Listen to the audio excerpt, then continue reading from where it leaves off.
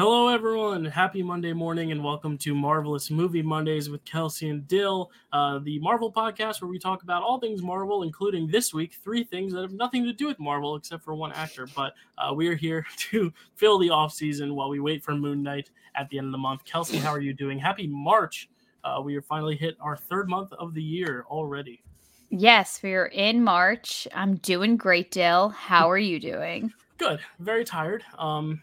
We're both very tired, so it's yeah, not we are. the first very tired podcast. I remember we recorded our Deadpool podcast at like 1 a.m. So like this is not new. I remember but that. yeah, it's a late night, and You're giving me Bruce Banner vibes in your purple shirt, Dill. I don't know why. The glasses, yeah. He doesn't wear glasses, does he? Yeah, he does at times. Yeah, he does. When he's being all sciencey. I have these LEDs in my room. I could make green, but the only ones that actually show are the blue for some reason. So the blue behind me, it's the only color that catches. But anyway, if you saw the thumbnail, or saw the title of this podcast, if you're listening to us, you know that we're talking about Robert Downey Jr. today. What we do is we do an Avengers movie club every so often where we take 3 movies from a Avenger actor or actress, or someday maybe a director, and we look at 3 of their works. This week we're looking at the works of Robert Downey Jr. We like to do this just because I think as Marvel fans, we owe it to the actors to look at their work beyond the franchises we love, because they are talented and very versatile humans that we deserve to look at all their works. So Robert Downey Jr. has a very long spanning filmography. It was hard to narrow it down to 3. We narrowed it down to 2 of his Oscar-nominated movies, as well as one that is just known as kind of the resurgence of Robert Downey Jr. and happens to be directed by a Marvel Cinematic Universe director. So those 3 movies are Chaplin, Kiss Kiss Bang Bang, and Tropic Thunder. So I'm very excited to talk about these. I have seen only one of these before. And Kelsey, how many have you seen before? I hadn't seen any of these films before, Dill. Nice. They were all brand new for me. We're going in first-time watchers for the first 2, and I have seen Tropic Thunder before, so can't wait to get to that conversation, because that's probably going to spur the most interesting one, specifically with regards to his character. But let's start way back when, at his earliest stage in Chaplin. Kelsey, what year was Chaplin? Remind us. Chaplin came out in 1992, but I did research a little bit about how he kind of got into acting. If anyone is as curious as I was. Take us through his career and leading up to Chaplin, and then take us right into the world of Chaplin. Yeah, totally. So just like how he got into the industry was that basically his father was Robert Downey. He's a filmmaker. So he was in a lot of minor roles in his dad's movies, excuse me. Just some like really interesting facts I saw while reading about him. When he was 10, he was actually took classical ballet lessons in London for a period of time. RDJ. Like a well-rounded fellow. He was actually in the 1980s, he was a cast member on SNL. Yeah, for like 1 year. And when Rolling Stone did for the SNL 40th anniversary, Rolling Stone made a magazine edition ranking every cast member of SNL ever. And of course, the top 10 was full of your Eddie Murphys, your Jane Curtins, your Bill Murrays.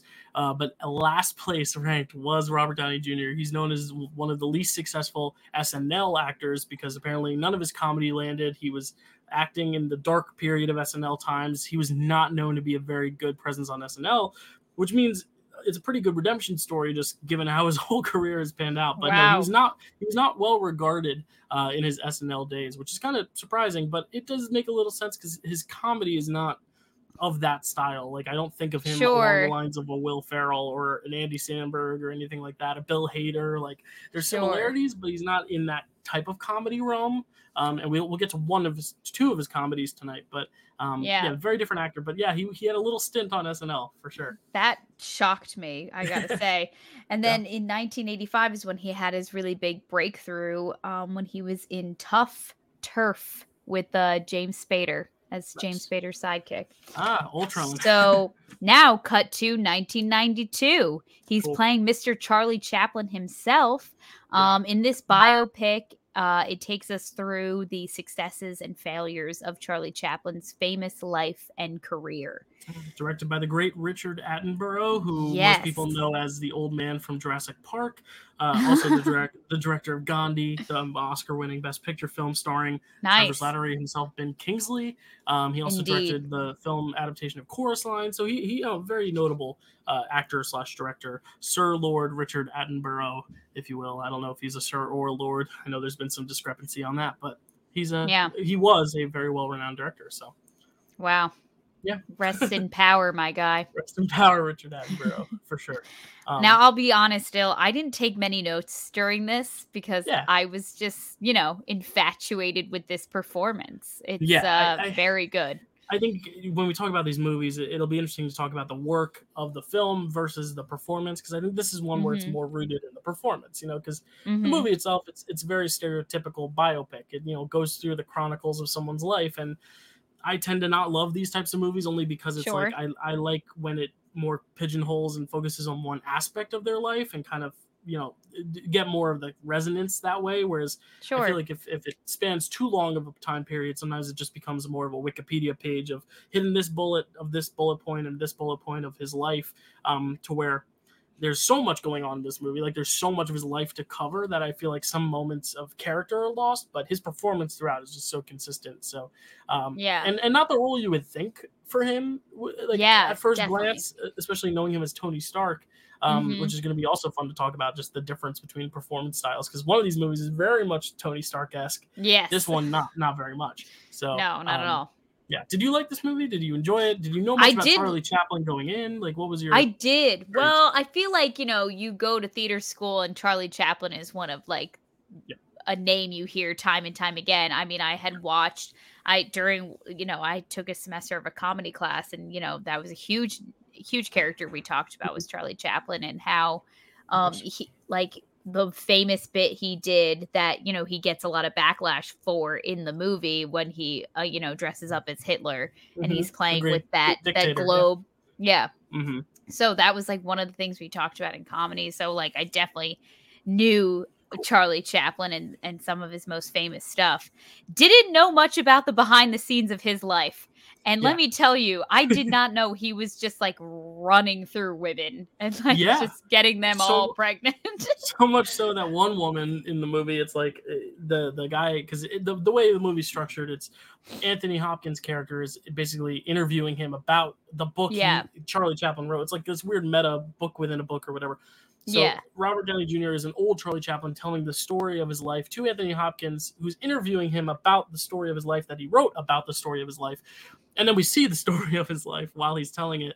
And there's this point where he comes across one of his wives, and Anthony Hopkins goes, "Well, why in the book did you only include 3 or 4 pages? Like, you did not include much about her." And he goes, "Frankly, I did not like her." It's like, this is one of your wives. And he's like, "I just didn't like her. That's why I didn't spend much time talking about her." He had so many wives, so many relationships, but I think the movie makes it very clear that only one of them was really so integral to his overall career path and lifestyle, and that was the one girl that he actually didn't marry and didn't get with. That was his first girl, his first love, who later on in the film he finds out has passed away. And then at the end of the film, the same actress, Moira Kelly, who plays the first girl, plays his long-term partner and his last wife before his death, the one he spent the rest of his life with, and it's interesting parallel between his first love and his last, being that that was the one main through line that kind of launched him into his lifestyle that he had. Very interesting use of the same actress to depict 2 different characters that meant kind of a similar thing in his heart, when all these other women are quote unquote disposable by his standards. Because like you said, he flew through them, which is very interesting. Like a train, that man. Regardless, the role of the character of Charlie Chaplin, huge shoes to fill. You know, literally huge shoes. He had those big shoes. Yeah, that's true. I love that bit. That was that was a fun bit where he was like, so how did you decide to have the funny bowler hat and the cane and the outfit and all that? And he's like, "Well, I wish to say that, me and the cane locked eyes, and I just knew that it was the one." And in reality, it was him running around the dressing room, just trying on a bunch of different things, seeing what worked, seeing what didn't. I thought that was very fun. And honestly, you watch these movies like, okay, so you watch like, all the Marvel movies, and that Tony, oh my God, that Robert Downey Jr. does like a great job as Tony. Like we all take him or leave him. Like I feel like we all love Tony Stark in like our own way. You know what I mean? At least his performance for sure. Yeah. Because like, 100%. Civil War, you saw the fan base kind of divided there. Some people like to hate on him, but even though I am Team Tony, but I will say, Dill, I watched Civil War recently, and honestly, I can see both sides. I'm a moderate. I'm a moderate when it comes to Civil War. You're growing up, Kelsey. You're coming around to it. I was like, you know what? I get what Tony's trying to do. I get why he wants to sign the Accords. But, like, I don't know. There's not a situation where Cap's looking at me being like, you're on my side, right? And I'm not going, yeah, absolutely. Like, there's no time where I'm not going to just agree with Cap. Right. So it's where your loyalty lies. It's fine. Yeah. Yeah, I'm sorry about that. But it's like he does such a great job in these films. And then you kind of almost forget that, like, he's a really exceptional actor.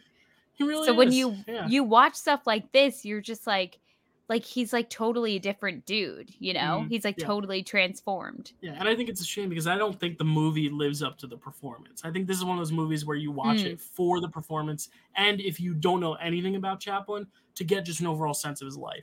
But I almost kind of wish that it focused on one chapter of his life more than just like spanning it all, because it's great to see him do the comedy and then also be older, but I honestly felt the more effective stuff was definitely when he was older and like reflecting on his life. I think those were the most emotional bits for me, for sure. Just seeing him in that old age makeup, even just at the very end at the Oscars, because the whole thing is that he can't come back to America, and they invite him back for one night only to see that he gets this award, this honorary Oscar. And I remember I've seen clips on YouTube of the actual thing, like how big a deal that was.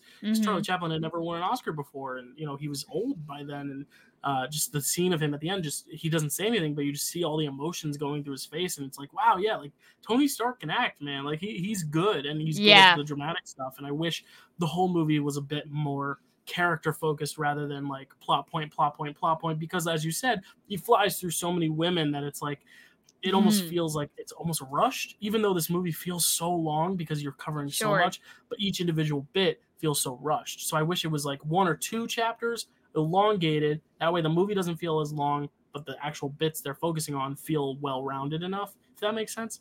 That's the critic side of me. But as someone who I don't think as much about Chaplin as you do, even because I didn't even get to see like the classes about him. Like I've never seen a Chaplin film forward to back. I've seen clips, of course, because everyone knows like the clip of him with the clock cogs where he's like, kind of surfing the clock or whatever. Like everyone knows that, but it's like I wish I was more versed in the Charlie Chaplin filmography. So like it was very interesting to just see his lifestyle and just like hear about it as someone who didn't know much. But I think his performance is first and foremost like what commands the movie for sure, and it's beautiful. It's a great performance. I do have to ask you though, as an accent and dialect aficionado, how is his accent? Because I've heard some people say it's not a good British accent. I wasn't that opposed to it, but it was very obvious that he was doing an accent. It didn't feel as natural. Maybe that's just because I know Robert Downey Jr., but what's your critique on the accent? I mean, like, I definitely, like, listen, I applaud anyone who can do a British accent, any American who can do a British accent pretty decently, like, even vice versa, like, Brits who can do American accent, like, decently, I commend them for it.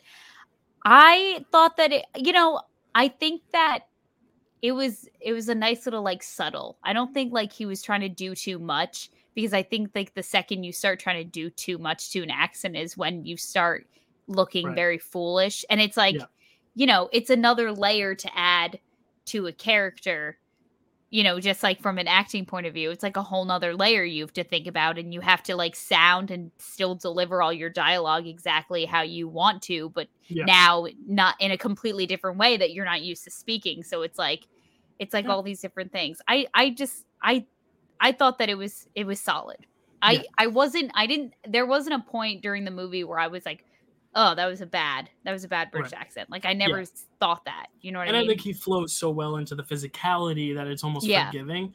He honestly gave me like young Johnny Depp vibes in this. Like I could definitely see how Yeah, like the two of totally. them feel very similar. I was like almost like, oh wait, yeah, that's Robert, that's not Johnny Depp. And I think that's a good thing to him too, his merit, that like I was like, oh wait, who am I watching right now? Like I'm not watching the Charlie Chaplin. Even though I think my favorite Charlie Chaplin performance is Ron McClure in the Broadway Charlie Chaplin. I'm a big fan of that musical, but I think this is also just such a good performance. And he got nominated for an Oscar. Like he was relatively unknown, at least in the film verse too. Like just not this very well respected, well known super megastar yet. So the fact that he did get nominated and did, I think he maybe even won the BAFTA for this, the British award Oscars for it. I don't remember, but he had such good acclaim from this movie, and for good reason, because I think he really acts the shit out of it. The dramatic moments and the comedic ones. I almost wish it was a little funnier because he is such a funny guy, but I get how they wanted to capture the more deep and dark pockets of his life for sure. Sure, yeah. So he was, like you said, he was nominated for Best Actor. Also at the Academy Awards, the movie was nominated for Best Art Direction.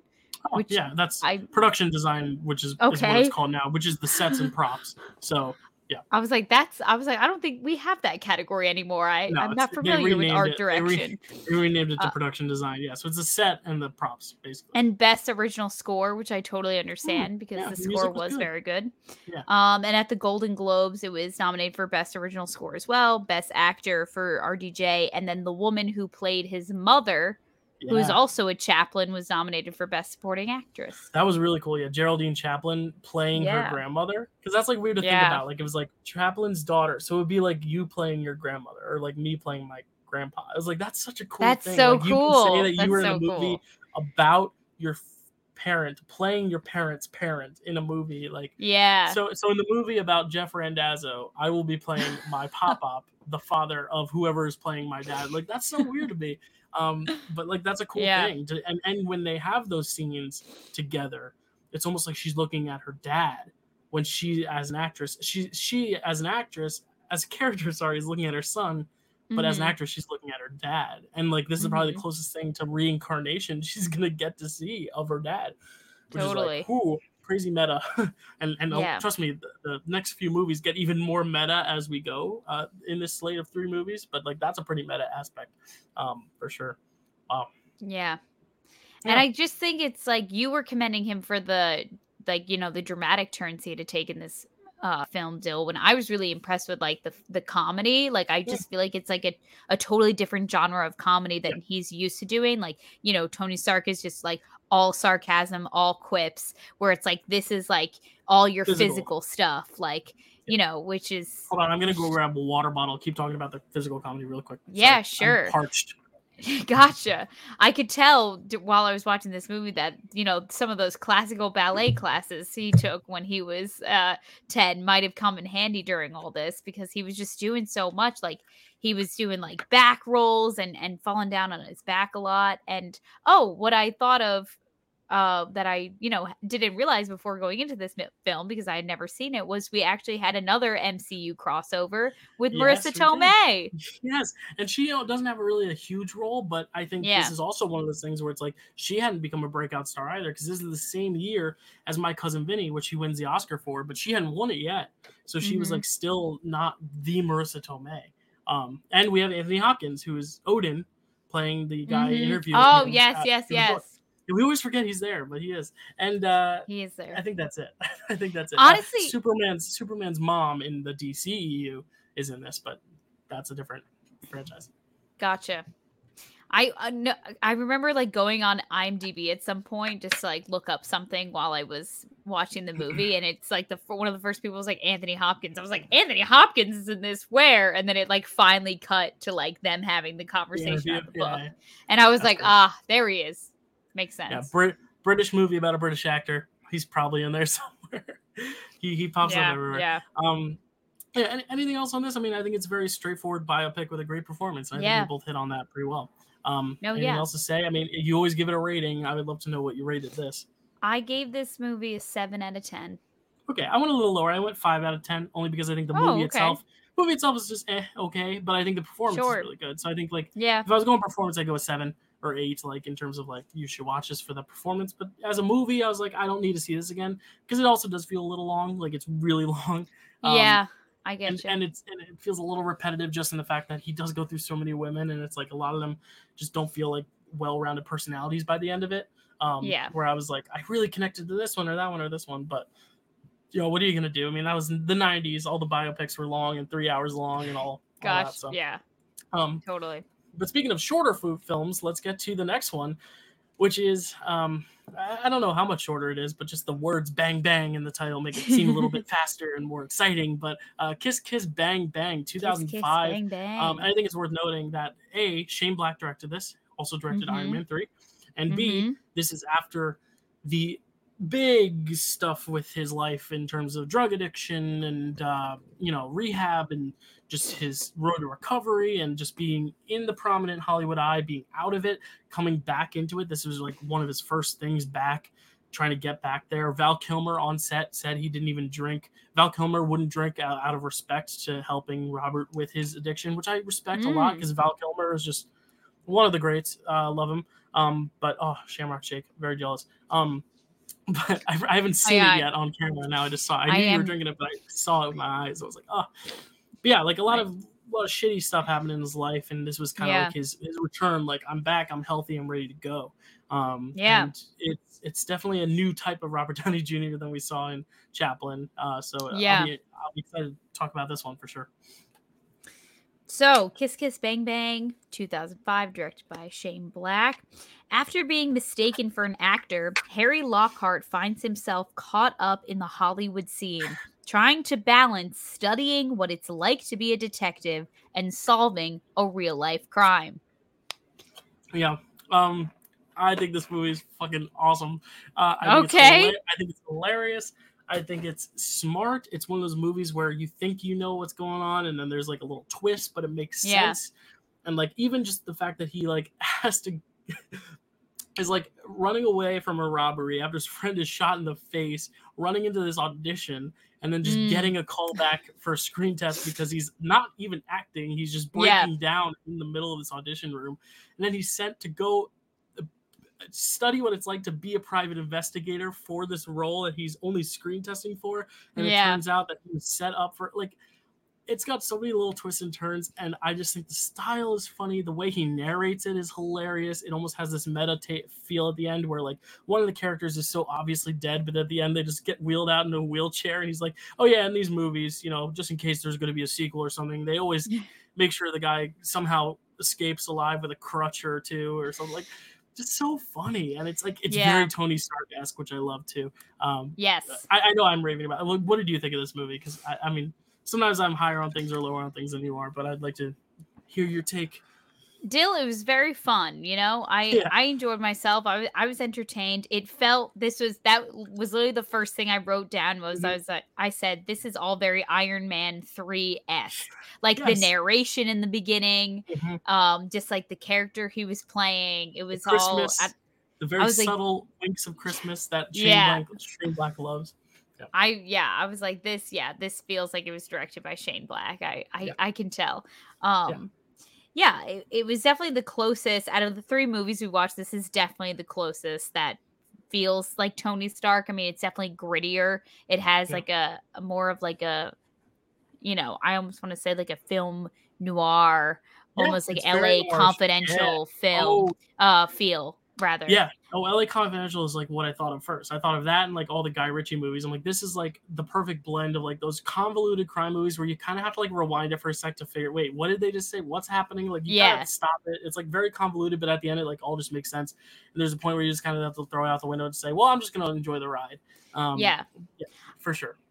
And this guy honestly felt to me, the character he played, Harry Lockhart, it just felt like Iron Man, but if Iron Man was a little more dumb and a lot more poor. You know what I mean? Like it's as if you strip the billionaire genius thing away from Tony Stark. It was just kind of like function. Yeah. And it was fun. It was fun to see him play like a scrappy, not well-pressed guy. It's like Charlie Chaplin. It's Charlie Chaplin. You're supposed to love him the whole time. And like here, it's like, he's not a great guy. Like he's really not. I mean, he like reconnects with his young love that he loved when he was younger. That's what young love is. I don't know why I said it twice, but All good. he reconnects with this girl, really hitting it off, and then the next morning he's banging at her door, apologizing because he slept with her best friend. Like he's not the best guy. Yeah, he's got himself in a lot of trouble. He's literally in the situation he's in because he was running from a heist that ended poorly with his friend's face being blown off by a gun,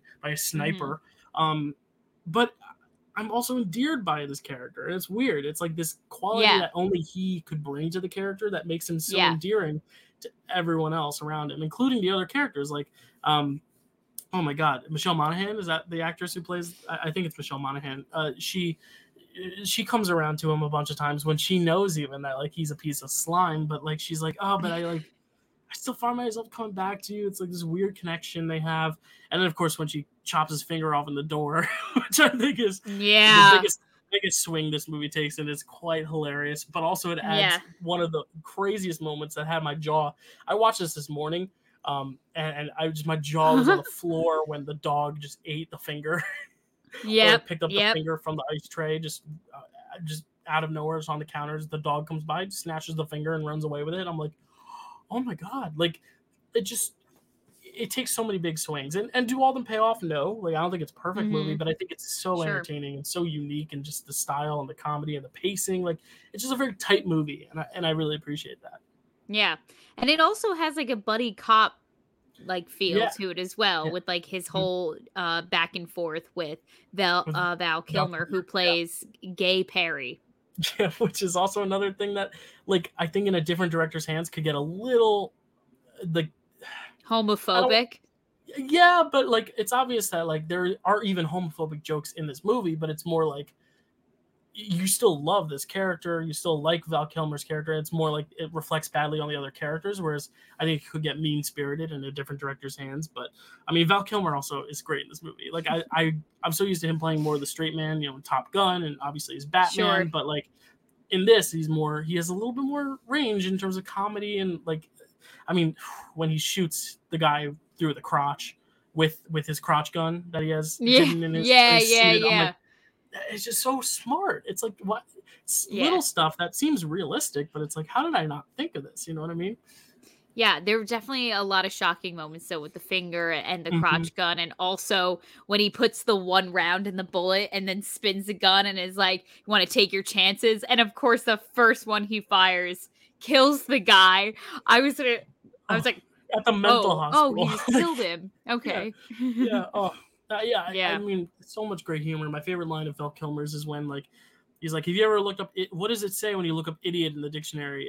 And Robert Downey Jr. is like, "It's a picture of me." He said, "No, it's a definition of an idiot, and that's what you are." Like, there's a picture in the dictionary. It's so funny. Like, it's just so good. Like the banter is so good. Like people hate on Iron Man 3 because they don't like the Mandarin Twister, but I just love the style of comedy and the pacing. Like Shane Black should just do so many more like superhero movies, or just movies in general, because he is such a funny but also just like smart and tight director. Like it just, everything's so well thought out, not a moment really wasted, getting to the point, but also just like delivering on the entertainment and the comedy.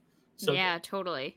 Yeah, I love Iron Man 3. I don't know what you're saying, Dill. Is there a demographic of people that don't like Iron Man 3? I thought that was universally beloved. Very much the opposite. It's universally known to be like one of the most divisive because of the Mandarin twist, and people do not like it. I liked it. I do too. But I guarantee if you just look up MCU movie ranking, most of the rankings online will have Iron Man 3 pretty low. And it's shocking because like I think it's one of the most singular visions of all the Marvel movies. Like I think it has a very distinct personality that only Shane Black could bring to it. And Shane Black has missed before. His movie The Predator a few years ago wasn't that great.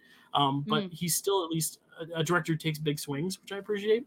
I've said that like 4 times, but it's the truest thing. He just like swings for the fences every time. And sometimes it doesn't land. Obviously some of these movies, and the next one we'll talk about, some of the jokes don't hold up as well. But I mean, I think for the most part it does. And I think having Val Kilmer be the protagonist and being a gay character, those gay quips toward him, it's almost like because he's able to kind of like take them in and throw them back to them, like it becomes less homophobic and more just like you're seeing it from Val's perspective, and it's not like a hate toward him, but it's more like a fuck you for saying that. Like, get over yourself. Like I like his attitude, Val Kilmer's character, toward the different gay comments and stuff, because it makes the comedy kind of feel like, when you're joking around with your best friend and you may say stuff that's kind of offensive to them, but like because they're your best friend, they kind of understand the humor and they're able to throw it back at you. You know what I mean? Yeah, sure. Even though, like, obviously, yeah, if you interpret it as homophobic, like, sure, that could be seen too. Obviously, that one character is homophobic. That's why he doesn't examine his crotch, which is why he's able to hide a gun up there. And that's smart too, because it's like little details that like just come back around later that you don't even think about the first time, which is really smart. No, yeah. It was a lot of fun. I was like, reading the character names and everything on like IMDb, and I read Gay Perry, and in my head I was like, so is his first name Perry and that's like his identifier? Like, oh, this is straight Perry and that is Gay Perry. Right. But it's his first and last name in the movie. But that is funny though. Like, well, I think it also, I can't remember. I thought it was a nickname. No, isn't it? No. Well, I don't think his first name is actually Gay. I think Gay is short for something. Oh, okay, gotcha. There's a whole explanation for it in the beginning, but I watched this movie on Saturday. Yeah. I was gonna say, this movie moves so fast that it's like, it's hard to necessarily get everything on the first grasp too. Like, there's stuff in this that I'm even like, wait, because the pink-haired girl is the only confusing part where I'm like, wait, where does that tie in? I get it at the end more so. It was supposed to be the replacement for this daughter to settle some sort of retirement or what do you call it, inheritance fund or whatever, and then the one sister actually did kill herself because she was so distraught by the fact that both her father figures turned out to be slime balls. And then I love the last moment Val Kilmer goes to the old man and is like, fuck you, basically, like gives him a little slap on the face for being this sexual predator. I love that. It's a plot point that's not really consuming the whole movie, but it's a nice little end just to that storyline to give some sort of satisfaction to those characters. And Michelle Monaghan too is incredible. I mean, she has this great charisma. She's sexy, but she's also funny, but she's also just like dark and just interesting. It's a really well acted part, and I think her chemistry with Robert Downey Jr. is good. Like you said, it's very Tony Stark-esque, just a little scrappier. But I think totally. I mean, we'll get to it at the end. Which movie I think best showcases him? Like, if you want to say, hey, if you've seen him as Iron Man, see him as this too. I think this is the closest thing where you could say, if you liked him in Iron Man, you'll like him in this. Whereas the other movies might be more of a like, if you liked him in Iron Man, here's something different. This is definitely not something different. This is something very much totally. Same. But I think that's fine too. And I think it's honestly my favorite of the three, spoiler alert, because it's I think it's the most entertaining he is in all these movies. And he's an entertaining guy in general, but like I just love this character. I love this dynamic of all these actors. It's so good. Now I'm wondering what a Deadpool movie would look like in the hands of Shane Black. There you go. There might be something good there. There might be some movie magic there. I don't know. I love that idea. I actually really love that idea. Wow. That, or even like a Fantastic Four, like anything. Well, John Watts is doing Fantastic Four, so we'll see. Is he? Yeah, Spider-Man director, so we'll see. Cool. Seems like that's his next venture, but yeah, and I like how you went to Deadpool because it's like very much R-rated comedy. Like Iron Man 3 works, but like I'm imagining how much better it would even be if it had an R rating and could get a little grislier. But I like it the way it is. But Iron Man 3, I feel like definitely pushes the boundaries. Exactly. Sometimes. Yeah. I'm just wondering what it would be like if it was given an R rating. If it was full R rated. Yeah, I don't know. Tony Stark and Harley is sewing Tony Stark's finger back on or whatever. That moment, the dog. I've never been that like jaw dropped. Yeah, so he was like, the dog has my finger now. The dog literally went up to the ice tray, pulled the finger off, and just ran away with it. Like, so crazy. Yeah, that's Kiss Kiss Bang Bang though. A very good movie. I gave it an 8 out of 10. I'm a big fan of it. I gave it a 6 out of 10. Okay, not as high. It's okay. Not as high. Was there anything particularly that held you back from it, or? Just because it was so familiar. I think I like when I see different sides of the actors, and this was just. That's why you like Cherry so much. That is why I like Cherry so much. You're right. Yeah. Anyway, moving on to the last one, and this is speaking of different. We're going to a different race, different country, different race. But I'm very excited to hear your thoughts on this because Tropic Thunder is our next movie, and Tropic Thunder is a movie I've seen before. way after it came out, because obviously I didn't see this when I was 10. But it was in the theaters when like I was going to the theaters when I was 10, seeing like Dark Knight, summer of 2008, Iron Man, summer of 2008. I remember the poster for Tropic Thunder being there and being like, Dad, what about that? He's like, nah, let's not. For good reason. let's not say we did. Kung Fu Panda was the summer of 2008. Wall-E, good year. 2008 was a good summer. Ooh, Mamma good Mia, year for movies. The Simpsons movie, yeah, really good summer 2008. And these are just memories because I remember distinctly just going to the movies and seeing those posters. Shrek the Third, I believe, was 2008. Yeah, I don't know if Shrek the Third was. I might be wrong on that one because Kung Fu Panda was, so it wasn't. What am I thinking of? Anyway, I don't want to just sit here and reminisce about my theater going experiences. You were taking a walk down memory lane there for a second. Tropic Thunder was not part of that memory lane, but I did come around to it a few years later and saw it. And I have thoughts, but I'd like to get your thoughts first as someone who is seeing it for the first time. Give us your synopsis. Give us your thoughts. Very interested to hear. Tropic Thunder, as we know, it came out in 2008. It was directed by Ben Stiller. That's right. Okay. I forgot about that. Yes, because I was like, who directed this nonsense? And it was, of course, the one and only. Nonsense. When a film crew in the middle of making a military movie. Okay, excuse me. I'm gonna start over. I got you. When a film crew in the middle of making a military movie find themselves in an actual war zone, 5 prima donna actors have to depend on each other to survive. Okay. So the first thing I wrote down upon watching this movie was, this movie is not okay. It's just it's just because a lot of the humor is very outdated. It's just very much things that would just not even like make it through the first round of like proofs or like drafts, I guess. Like, I don't know what the rounds are when you're trying to get a movie made, but none of this would absolutely happen these days. Of that era of comedies, like The Hangover, and a lot of those movies that period of time that haven't necessarily aged the best, you know. And I also want to bring this up too. It just feels like any comedy that is male dominated and from the early 2000s is just like a mess now and does not uphold like to this day. Like they all age like milk. If you have a group of men at the helm of writing a comedy in the early 2000s, watch it now and you'll be like, oh my God, these were the things we were laughing at. Not great. Yeah.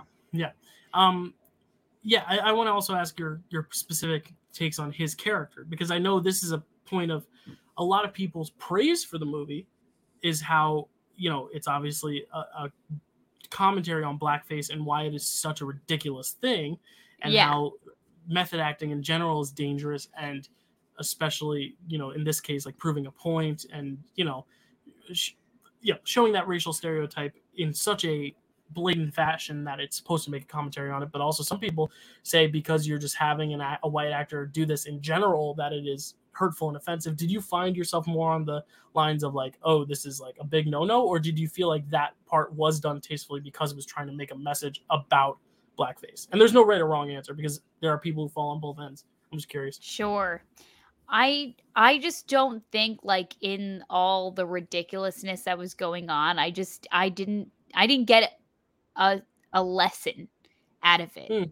Okay. Do you know what I mean? Like, I think it was less, for me, how I interpret it was that it was less a commentary on like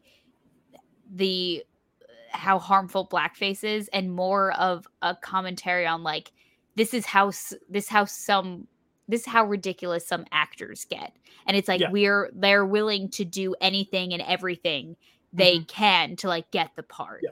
And but you at least understood that it was supposed to be ridiculous for a reason. Like, it wasn't, you know, it was supposed to make some sort of point. Like, it wasn't supposed to be like, oh yay, he's playing a black guy. Like, we were supposed to be. No, you're supposed to be like, you're supposed to not like this guy. Yeah, because a lot of people came at Robert Downey Jr. for it. Like, how could you accept a role like this? And he's like, no, but like that was the point.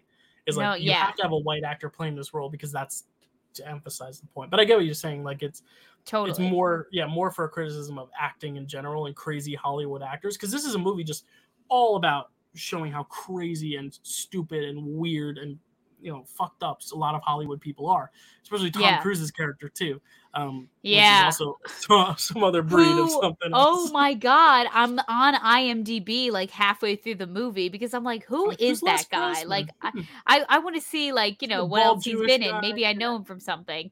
It's Tom Cruise, and I was watching with James, and I was like, that's Tom Cruise. He goes, what? And I was like, yeah, that's real. So wow, they did great. Makeup and costuming on him. I had no idea. I definitely agree with you though. A lot of the comedy is dated for sure. I think if you look at it from the perspective of it's supposed to make a commentary on how disgusting people like this are, I think it works. But it isn't as blatant. It isn't as obvious that they're telling that message. The message is not as. I feel like if they're going to give that message, they should go even more so over the top commentating about it, and they don't, which is I think what holds it back. But I do think the two things that I like the most are Tom Cruise and Robert Downey Jr. because they are leaning so hard into those stereotypes that they are so obvious in their messaging and what their characters are. Because the other characters is kind of like a blurred line almost of what is actually supposed to be genuine and what is supposed to be commentary.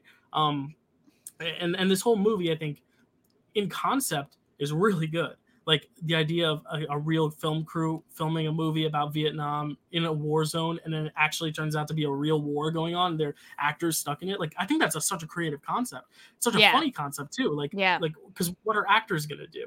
It's like the thing with like method acting. It's like Daniel Day-Lewis is the only man I've ever known who has actually like quit acting to become a dressmaker because he was in a movie about a man who makes dresses. Like normally actors come and do their thing and leave. But like, what happens if you're actually thrown into a real life scenario that your character is in? Like, I think that's a really cool idea. But I think the execution, especially nowadays, isn't as nuanced or as effective as it should be or could have been. You know what I mean? Sure. Yeah, it's a good filming concept and not as much an execution. Yeah. Dill, I love a movie that surprises me. And I will say, as soon as they started, he was like, all right, you know what? We're shooting with like the director like takes him out to like the real combat zone. He's like, we're shooting with these cameras all around here. You don't go back to like the real filming location until you make it to into the helicopter, because you all need to really feel what it's like to be here. He takes one step, boom, done, explodes in pieces. Like, and Robert Downey Jr. is the only one like, that guy just died in front of us. Like, that's not fake. Like, this is real life now. That kind of humor I thought was fun. Like, that wasn't as dated. That's just kind of like the shock humor that's like, no, crap, what's happened? Yeah. I honestly think like it would have been more effective of a message, I think, and a lesson is if Robert Downey Jr. did like a really bad. Yeah. Do you know what I mean? Like a real because he's kind of doing a bad black impression, and the other black guy actually calls him out on it. He's like, "We do not talk like this," or whatever. Like yeah. That was my as least offensive as I could do it, but for sure. I'm definitely like we have to tread lightly when we're talking about all this. I will not do any impressions myself, but you know what I mean. Just no, envision 100%. Me doing it like Robert Downey Jr. No, 100%. I don't know. I don't know what could have made this better. Just don't do it. I don't know. let's just all agree that it's not something we should do, and just go from there. There are funny moments also like on the set. Like I love when the guy gets the wrong cue. The director's freaking out. Like the special effects guy's like, "All right, we're good to go. Let's go." And then they just blow up the whole jungle. It's like, oh my god. Like I wish it was more of that. Like just more hijinks. Because I think it's just more like hijinks of what could go wrong. Like almost like the play that goes wrong on Broadway. It's like just everything just falls apart. I think that's funnier than it becoming something about racial stereotypes and all this stuff, because I think a lot of the racial commentary is a little iffy nowadays. Yeah. And like Ben Stiller's character, his like main movie being about that Simple Jack character where he was like taking on, the character was on the spectrum. It's like that kind of stuff is like we can do without. Like we've advanced like as a society past that point where it's just like laughing at these marginalized groups is no longer funny. It's just No, it's not. It's tired and it's cheap and it's old and it's. And I honestly think, looking back at it though, like, am I glad this movie exists so we can look at it now and criticize it? I think so. Like, I think I'm glad this movie exists because we can look at it in that light. Because I think, honestly, it might have been their intention to make these decisions that the characters are making so outlandish that we're supposed to criticize the characters to make the comedy. But the problem is, in a movie where these are your main characters, you're supposed to also kind of empathize with them, and it's hard to empathize with them when the movie is trying so hard to make you feel like these are just shitbag humans. I think there's a little line that has to be crossed of like, all right, we need to be able to balance the two, make a big commentary about how crazy Hollywood actors and producers can be, but also making something that we can actually like laugh at the same time. And I don't think it was able to do both those things as effectively as it should have. Yeah. Yeah. Honestly, Jill, I'll tell you who I was most disappointed in was Jack Black's character. I was going to ask, what do you think of Jack Black? We haven't talked about him. I just thought that, to put it in terms of our high school acting class, I thought that he was kind of chuffa. Yeah. Okay. I just thought that he was kind of unnecessary. Like, I liked the back and forth he had with, like, like his whole thing was like he was trying to get drugs and get back to the camp so he could just, like, to eat the jelly beans he had or whatever he was saying that he was doing. But he didn't like supply anything to the group. Like, I feel like they all kind of had a purpose. Oh, my favorite was the guy who played Brooklyn. I don't know, that was his name, and that was his character's name, but I don't know what his name. Kevin. Wasn't his first name Kevin? Kevin's like Sadetsky or something. I'm finding it now. Wait, who was it? Who are you looking for? The kind of like nerdy one. Kevin Sandusky. Yeah, the actor is Jay Baruchel, who played Hiccup in the How to Train Your Dragon movies. He's got a little bit of a kind of voice like this, and he's a little nerdy. Yeah. He's my favorite. He's good. And I am remembering aspects of this film that I did like. I know that I just talked about a lot about it, how much I didn't like it. Yeah, because it's not all bad. Like, I think the parts that are bad we've already kind of covered. But yeah, we can talk about what's good, and we also have to talk about Robert Downey Jr. himself. But what else did you like? Yeah, I did like how the ending, when they were escaping the captivity, how it mirrored the ending of the movie, like the movie they were making. Yeah. How it's like Ben Stiller and Robert Downey Jr. like he's like, I'm cold, I can't feel my legs, and he's like, that's because they're in a puddle. Like, it's like jokes like that are like, ha ha. I like that. Like I said, like it's that kind of humor. I think it's a really good concept. It's just, I think some of the humor needs to be like, if you were to remake this, I think there could be a really good movie where this group of people is filming a war movie and then they end up in the middle of an actual war, or even something even simpler like they're supposed to be filming a treasure hunt movie and they actually end up finding real treasure, and what do they do with that? Like something like that. I think that could be a cool movie. And then if you want to make it a commentary on how crazy people are, maybe then make it so meta, and at the end have a group of people watching the movie and being like, well, isn't this or that or that? Like, really break that fourth wall even further or something. I don't know how to fix it, but let's talk about Robert Downey Jr. himself in this movie. You kind of hinted to it a little earlier, just that you think he's doing almost too good of an impression of a black person, that it almost doesn't emphasize the stereotype as well. I mean, I don't want to say I don't want to say that. I definitely don't want to go over saying that. I just think that if it was just so outlandishly, it wasn't caricature enough. Yeah, it wasn't crazy enough. Yeah. Or it's like, this is like me doing my impression of like a purple elephant. Bing bong. That's just Bing bong from from Inside Out. Or if I made a different noise. You know what I mean? Like, just something like so like random.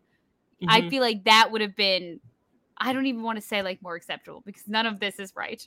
But I will say that I did write down, like, with him, like, especially in this role, and I feel like this like genre of comedy, I feel like now we've seen him almost do like 3 different kind of styles of comedy, and this one's one, more physical comedy, one's more Tony Stark snarky comedy, and this is just more like, it's all in the subtleties with him. Like, there's never a moment in this film where like he's doing too much. He's always doing just the right amount. Do you know what I mean? Yeah, he's pushing the boundary enough, but not crossing it. But at the same time, it might be more effective if he does kind of go even further. But I think in terms of just actual drama and nuance, like I see why they awarded him the nomination for this. Obviously, he wasn't going to win because he was up against Heath Ledger that year for the Joker. Yeah. And no one was going to beat him, rightfully so, because it's the best performance I've ever seen. But you know, it's one of those things where, you know, I get why the Academy awarded it, because also, you know, I think in the time they were well intentioned, and I think they did want to make a commentary about how it is wrong to make, you know, to do blackface, and like this was their way of doing that and emphasizing that. I almost wish maybe you keep it as is, but you have a black director, maybe that would help, maybe, or a black writer, just like trying to like iron some stuff out. No pun intended, Iron Man. Gotcha. But yeah, like I don't know how to really fix it to make it better, but like, yeah, I think there's a lot of good ideas in there, and like good commentaries even. I think the idea of having an actor who feels like he has to go so method into doing blackface, like I think that's an interesting like story element. Like that's a very interesting commentary, just like how it's used and how much it's used and in what light and how much we empathize with him, how crazy or over the top it is. Like all those elements have to come into play. And yeah, and he's not doing a bad job. I think for what he's given in the script he has, like this is the best he could do. I think it's definitely the weakest of the three performances, if I'm being honest. Like I would have much rather seen him nominated for Kiss Kiss Bang Bang than this, especially in a year with The Dark Knight. There's no use nominating 4 other actors against Heath Ledger. Just nominate one, because it was very clear no one else deserved it more than Heath Ledger. But yeah, I don't know. It's interesting because in this film, he almost feels like the straight man, but he's like a total character at the same time. Do you know what I mean? And it's like it's hard to like have that balance between those two things. Yeah, because I just think like maybe the other 4 are just so ridiculous around him, and it also feels like he's the one character that's trying to like keep the group together, like keep all the plates spinning at the same time. I will say, like, the funniest moments when it came to his character was when they would be like, "What are you still doing in character? We know we're not filming the movie anymore." And he's like, "Honestly, I have no idea. I don't think I can get out of it at this point." Right, yeah. And that's funny if it wasn't such a crazy stereotype he was doing, or offensive stereotype he was doing. But for sure. Yeah, it's a very interesting film, and I think it's one of those films that doesn't age as well, but I think it's still important to have to talk about.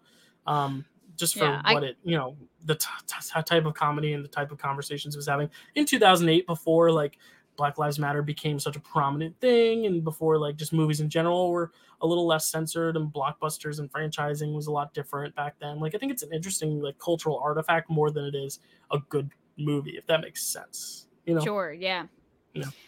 Honestly, Dill, like while I was watching it, I was texting him, was like, maybe we shouldn't do Tropic Thunder, because I was like so afraid. I was like, we're gonna be walking through a landmine when talking about this movie. No pun intended.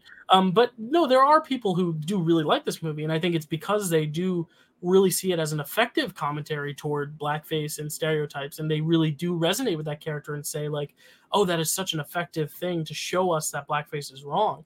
A lot of people have taken that stance too, saying like this is such a good way to show people how ridiculous it is. And if that's the case, if that's what you get from it, I think that the movie did a good job then. But it's also, there's a lot of other humor in there too, like you said, with just him depicting the autistic guy and all that stuff too. Like that's I think a little dated for sure. A lot dated. But yeah, people do like this movie. People genuinely like, and I do think it's well shot. I think it's well made. Like the sets are cool. The actual like use of the landscape and environment is cool. I think for the most part the performances are okay. Like I like Tom Cruise. He goes so over the top that it works. Like it's just something different from it, which I like. The makeup is great in making Robert Downey Jr. actually look that way. It's kind of scary how good it is.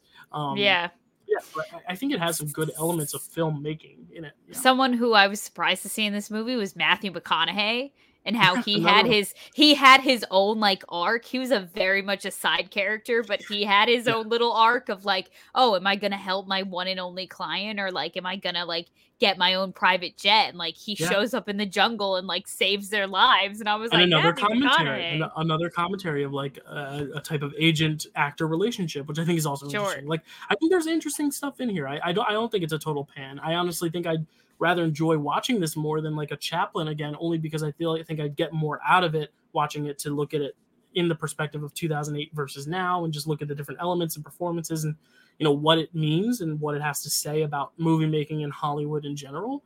I don't think it's a bad film. I would give it a 6. I think it's very middle of the road. I think it's a good concept, not the best execution, but I think it's it's got some stuff there that I think is worth talking about and looking at. So I give it a 6. I gave it a little bit of a lower score, Jill. I gave it a 3. Okay. Yeah, I knew you were gonna go low with it, but hey, just you because saw it. You can say you saw it. I can definitely say I saw it, for better or for worse. And it's just not a movie that I'd ever go back and rewatch again. Like Chaplin, I could see myself watching again on like a rainy day, a hangover day, if you will. Or even like Kiss Kiss Bang Bang. Like you and I have such different interpretations of hangover movies. Like I wouldn't watch any of these three. Honestly, maybe Kiss Kiss Bang Bang is too smart, like too much going on for me to enjoy. Yeah, that. There's too much to you pay think more attention like slow, laid back. Whereas I like to watch more like slow and indie and like my hangover movies are more like get me laughing, bring me back to life type thing. Oh, okay. No, mine are like I'm dead anyway, so but you not might like as Tropic well. Thunder laughing. Like I'm talking like smart, funny. Like I don't know how to describe it. Intelligent humor. Like a good rom-com, like Forgetting Sarah Marshall. Great hangover movie. Oh God. Do you not like that movie? I don't like that movie.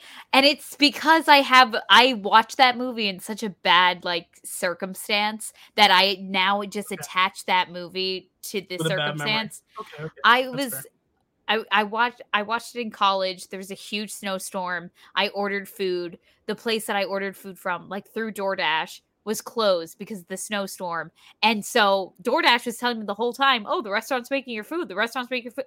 They were never making my food. They were closed. So then I was starving for hours. I had to call for another place. I made a poor pizza delivery man come out in a snowstorm because like I didn't have any food in my dorm.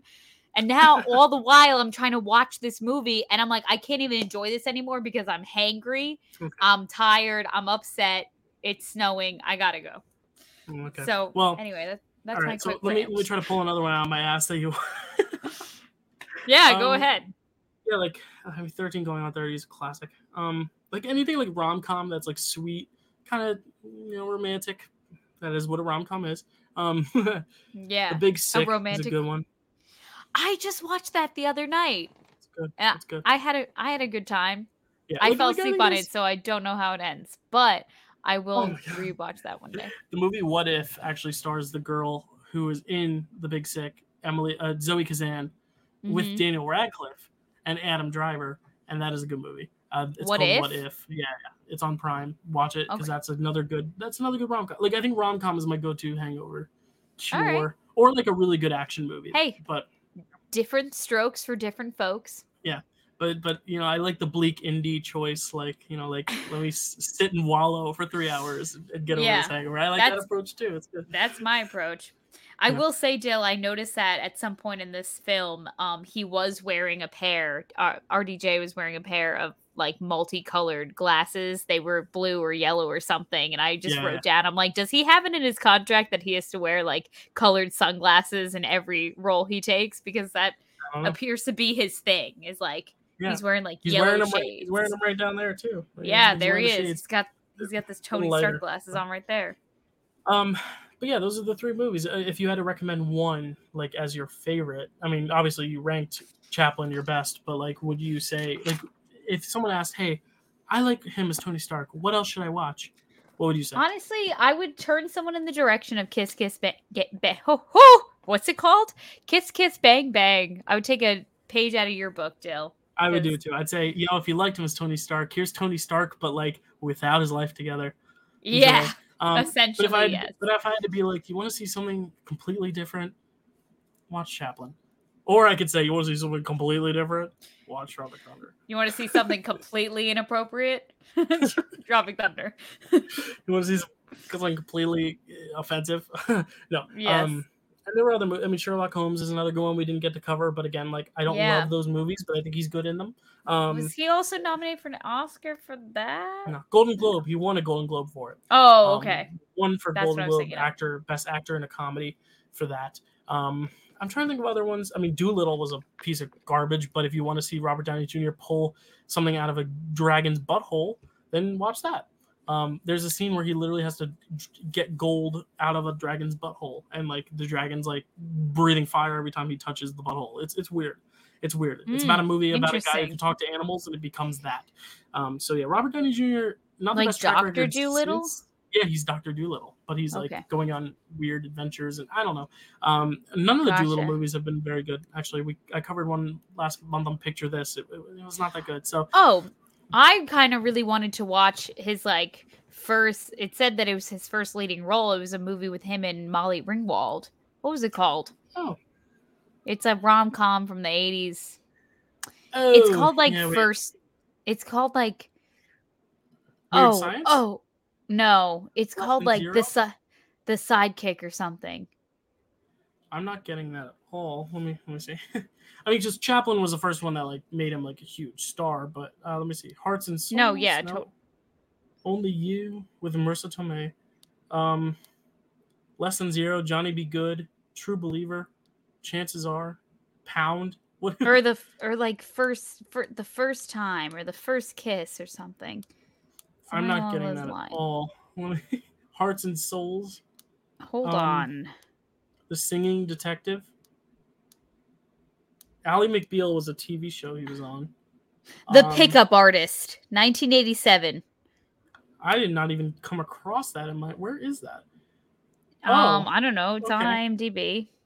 Interesting. A womanizer meets his match when he falls for a woman in debt to the mafia. Oh, that description took a turn. If we ever do another pass through of these actors eventually down the line, because we're going to need to fill up episodes for years and years to come, because the MCU will never die. I think if we revisit this, we can look at that. We can look at Sherlock Holmes. We can look at Zodiac, which also stars Mark Ruffalo, which is just one of the best films ever made. So like I think it would be fun to look at just other movies of his. Maybe we'll save Zodiac for Mark Ruffalo, because Mark Ruffalo. I'm putting 13 Going on 30 on the ballot because it must. I know. Yes, it is my favorite rom-com, so it must be there. What were you gonna say? No, Zodiac, good hangover movie. Really? Okay, yeah. It's like long and mellow. Yeah, a few times. Okay, so you like Zodiac. Okay, so I like Zodiac. Yeah. Okay, cool. And I like 13 Going on 30. There you go. So then we just have to find another one that fits the trifecta. Maybe The Kids Are All Right. Even though it does seem like we are teasing a Mark Ruffalo movie club, we are not. We're not. Unfortunately, next week we are not doing that. We are doing something a little bit more shocking. Kelsey, what are we doing next week? We are ranking the MCU's top 10 most shocking moments. Jaw-dropping moments, people. Not counting deaths, though. Because we ranked deaths already, which, only one podcast of ranking deaths, because we don't want to get too morbid on y'all. But yeah, next week we're going to count down our top 10 most shocking MCU moments. One of them may be a little bit of an asterisk. It might be kind of a death, kind of not, but we'll see. Because I know what my number one would be, but if it's a stretch, I can replace it. But okay, we'll get there when we get there. Don't tell me, because I want to be surprised. So that's what's happening next week, and then the week after that, we'll find something else to do. It is March, so maybe some March Madness, maybe some brackets going on soon. Maybe. We'll see. We're doing a bracket. Anyway, Kelsey, where can I find you? You gave it away. Sorry, I had to. You can find me on Instagram at Kelsey A. Kilpatrick. You could find me on TikTok at Cause13, or you can subscribe to my YouTube channel, Cause Productions. You ever have your hands on your jeans or pants so long that like your hands start to sweat, and now you just... Do you ever put on a new pair of jeans and the ink comes off? Yeah, no, I know what that is. I'm not talking about that. I'm just talking about just like sweat in general, just being like, I'm like uncomfortable now. It's warm. It was warm in the city today. I should not be wearing jeans. Anyway, you can find me at Dylan. I'm tired. Sorry, I'm tired. Dylan_Rendazzo on Twitter.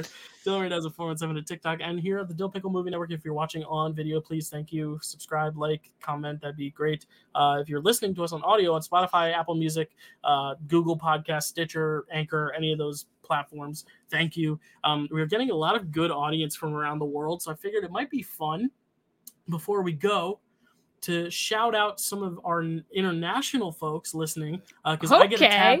I get a tab of weekly listeners. So these are not listeners like if you listen one time in Sweden, you do not go toward the stats. Sorry, but if like these are our weekly listeners, these are regulars. These are regulars. These are ones that have listened to at least 10 podcasts in the last like 3 months or whatever. So like that's like a good measure. So let us shout out that community. I would like to do that because I think it's going to be a fun way to, you know, shout out our international folks. So from the countries, thank you to our United States listeners, to our 12% in the Netherlands, thank you, to our 5% in Germany. Wow, thanks. I don't know how to say thank you. Danke Shane? I don't know. I think Danke Shane or something. I don't know. Iceland, 3% of you in Iceland. Thank you. Stay warm. Canada, there's less than 1% of you, but thank you, Canadians. France, thank you so much. The Hashemite Kingdom of Jordan, thank you so much for listening. Wow. My brother's going to Jordan in May, so I'm going to ask him if he can spread the word so we can get more than 1% of Jordan listeners. But we have also less than 1% from Sweden, Brazil, Indonesia, Senegal, Japan, Mexico, Belgium, Panama, New Zealand, Australia, good eye, mate, Egypt, I just lost that viewer, Philippines, Saudi Arabia, the United Kingdom, Thailand, and Greece. So thank you all so much for listening. I just wanted to shout that out because it's so cool to hear how many people around the world are listening to us talk about Marvel every single week. And we hope we're keeping you entertained until Moon Knight does start, because it's been a long off season from Spider-Man to Moon Knight. So there's a lot to fill, especially because Morbius decided to move to April 1st, which actually reminds me, we're getting Moon Knight and Morbius in the same week. So we're actually going to be coming back on the 4th to talk about both of those things, believe it or not, April 4th. So that'll be double fun. feature. I'm going to get a double feature, but it'll all just be one podcast, and you'll have to stay tuned. Actually, maybe not. Maybe we'll do a twofer. Or maybe we'll just save Moon Knight for the next week, or Morbius for the next week. Maybe we save Morbius for the next week. It delayed on us. We can delay it on it. Any of those countries specifically cool to you, Kels? Any I mean, I really want to go to New Zealand one day. So the fact that we have some listeners there, how fun. Yeah. If you are listening, and if you're listening in New Zealand and you have a cheap and efficient way to get Kelsey there, get Kelsey there, sublet, and entertain Kelsey while she's there, because she would love to go to New Zealand and be part of all the Hobbiton, Lord of the Rings shit going on down there. You do have to watch Lord of the Rings first if you ever go to New Zealand, though, because you need to be cultured. Anyway, thank you guys so much. Legally required. All over the world. We'll see you next time. Enjoy your Shamrock Shakes. We'll see you next time.